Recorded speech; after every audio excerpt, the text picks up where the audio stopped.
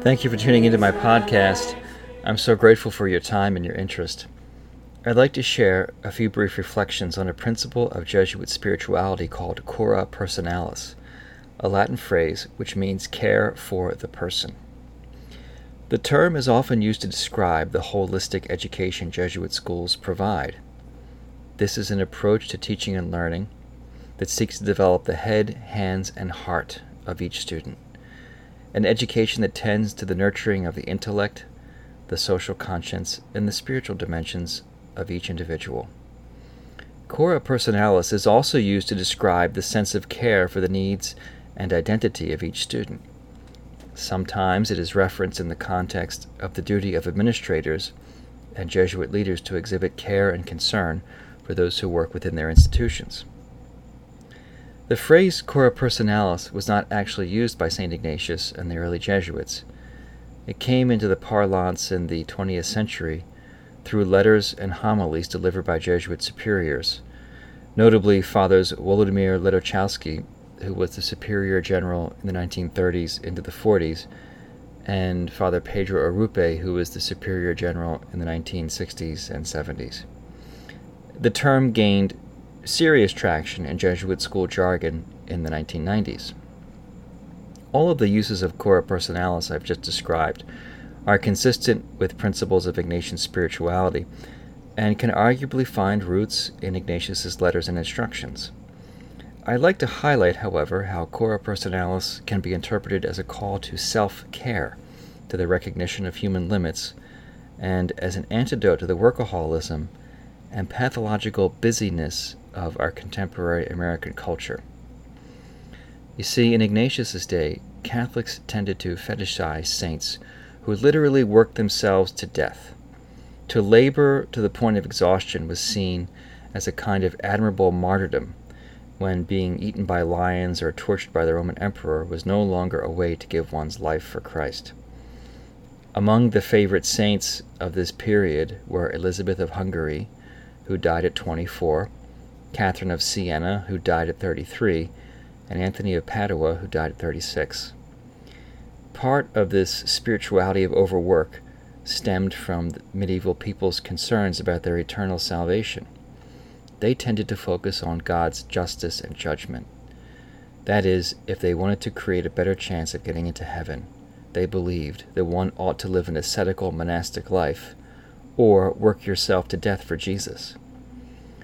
This is where Ignatius's approach to spirituality was innovative and ran against the grain. He intentionally rejected this misguided holy workaholism. He believed and taught that we are playing the long game. There is much work to do in what he called the help of souls. It does no one any good to quickly burn yourself out in what he called zeal not according to knowledge. In Latin, zelus non secundum scientiam. Rather, we need to pace ourselves and tend to self-care. This will ultimately allow us to be more fruitful over a lifetime. Here's a great quote from a letter he wrote to a Portuguese Jesuit community.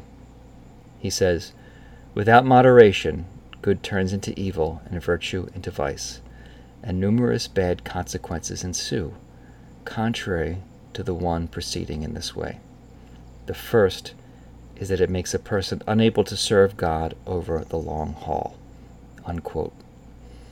Interestingly, Ignatius also wrote in some detail about how Jesuits should go about this spiritual task of moderation. For example, he wanted each Jesuit community to have what he called a villa house in the country, where they could go to rest, relax, and recharge. And he chided a group of Jesuit scholastics who were engaging in severe fasting and dedicating themselves to long periods of private prayer when they were supposed to be studying philosophy. Ignatius knew that they would be more fruitful in the long term by dedicating themselves to their studies now. He wanted them to take care of themselves and keep their priorities in order. Ignatius's notions of self-care reflect the role modeling of Jesus himself. Several times in the Gospels, when the crowds were becoming too overwhelming, Jesus simply walked away and went to a deserted place to be alone. He apparently did not see it as a good of God to allow oneself to be crushed and exhausted by saying yes to every request, by acceding to every demand.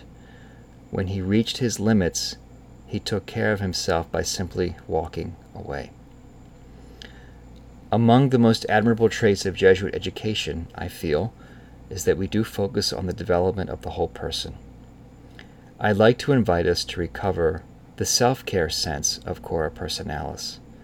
Among the wisest lessons I've received from my mentors is the truth that you can't care for and serve anyone else if you yourself are sick or dead.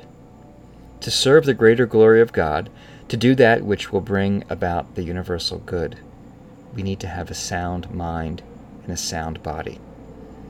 Ignatius teaches us that rest, leisure, relaxation, and generally taking care of ourselves among the primary ways we cooperate with God's sacred work of saving souls. Again, I thank you for your time and for listening. You're in my prayers. God bless you. And let's go into a few moments of quiet meditation.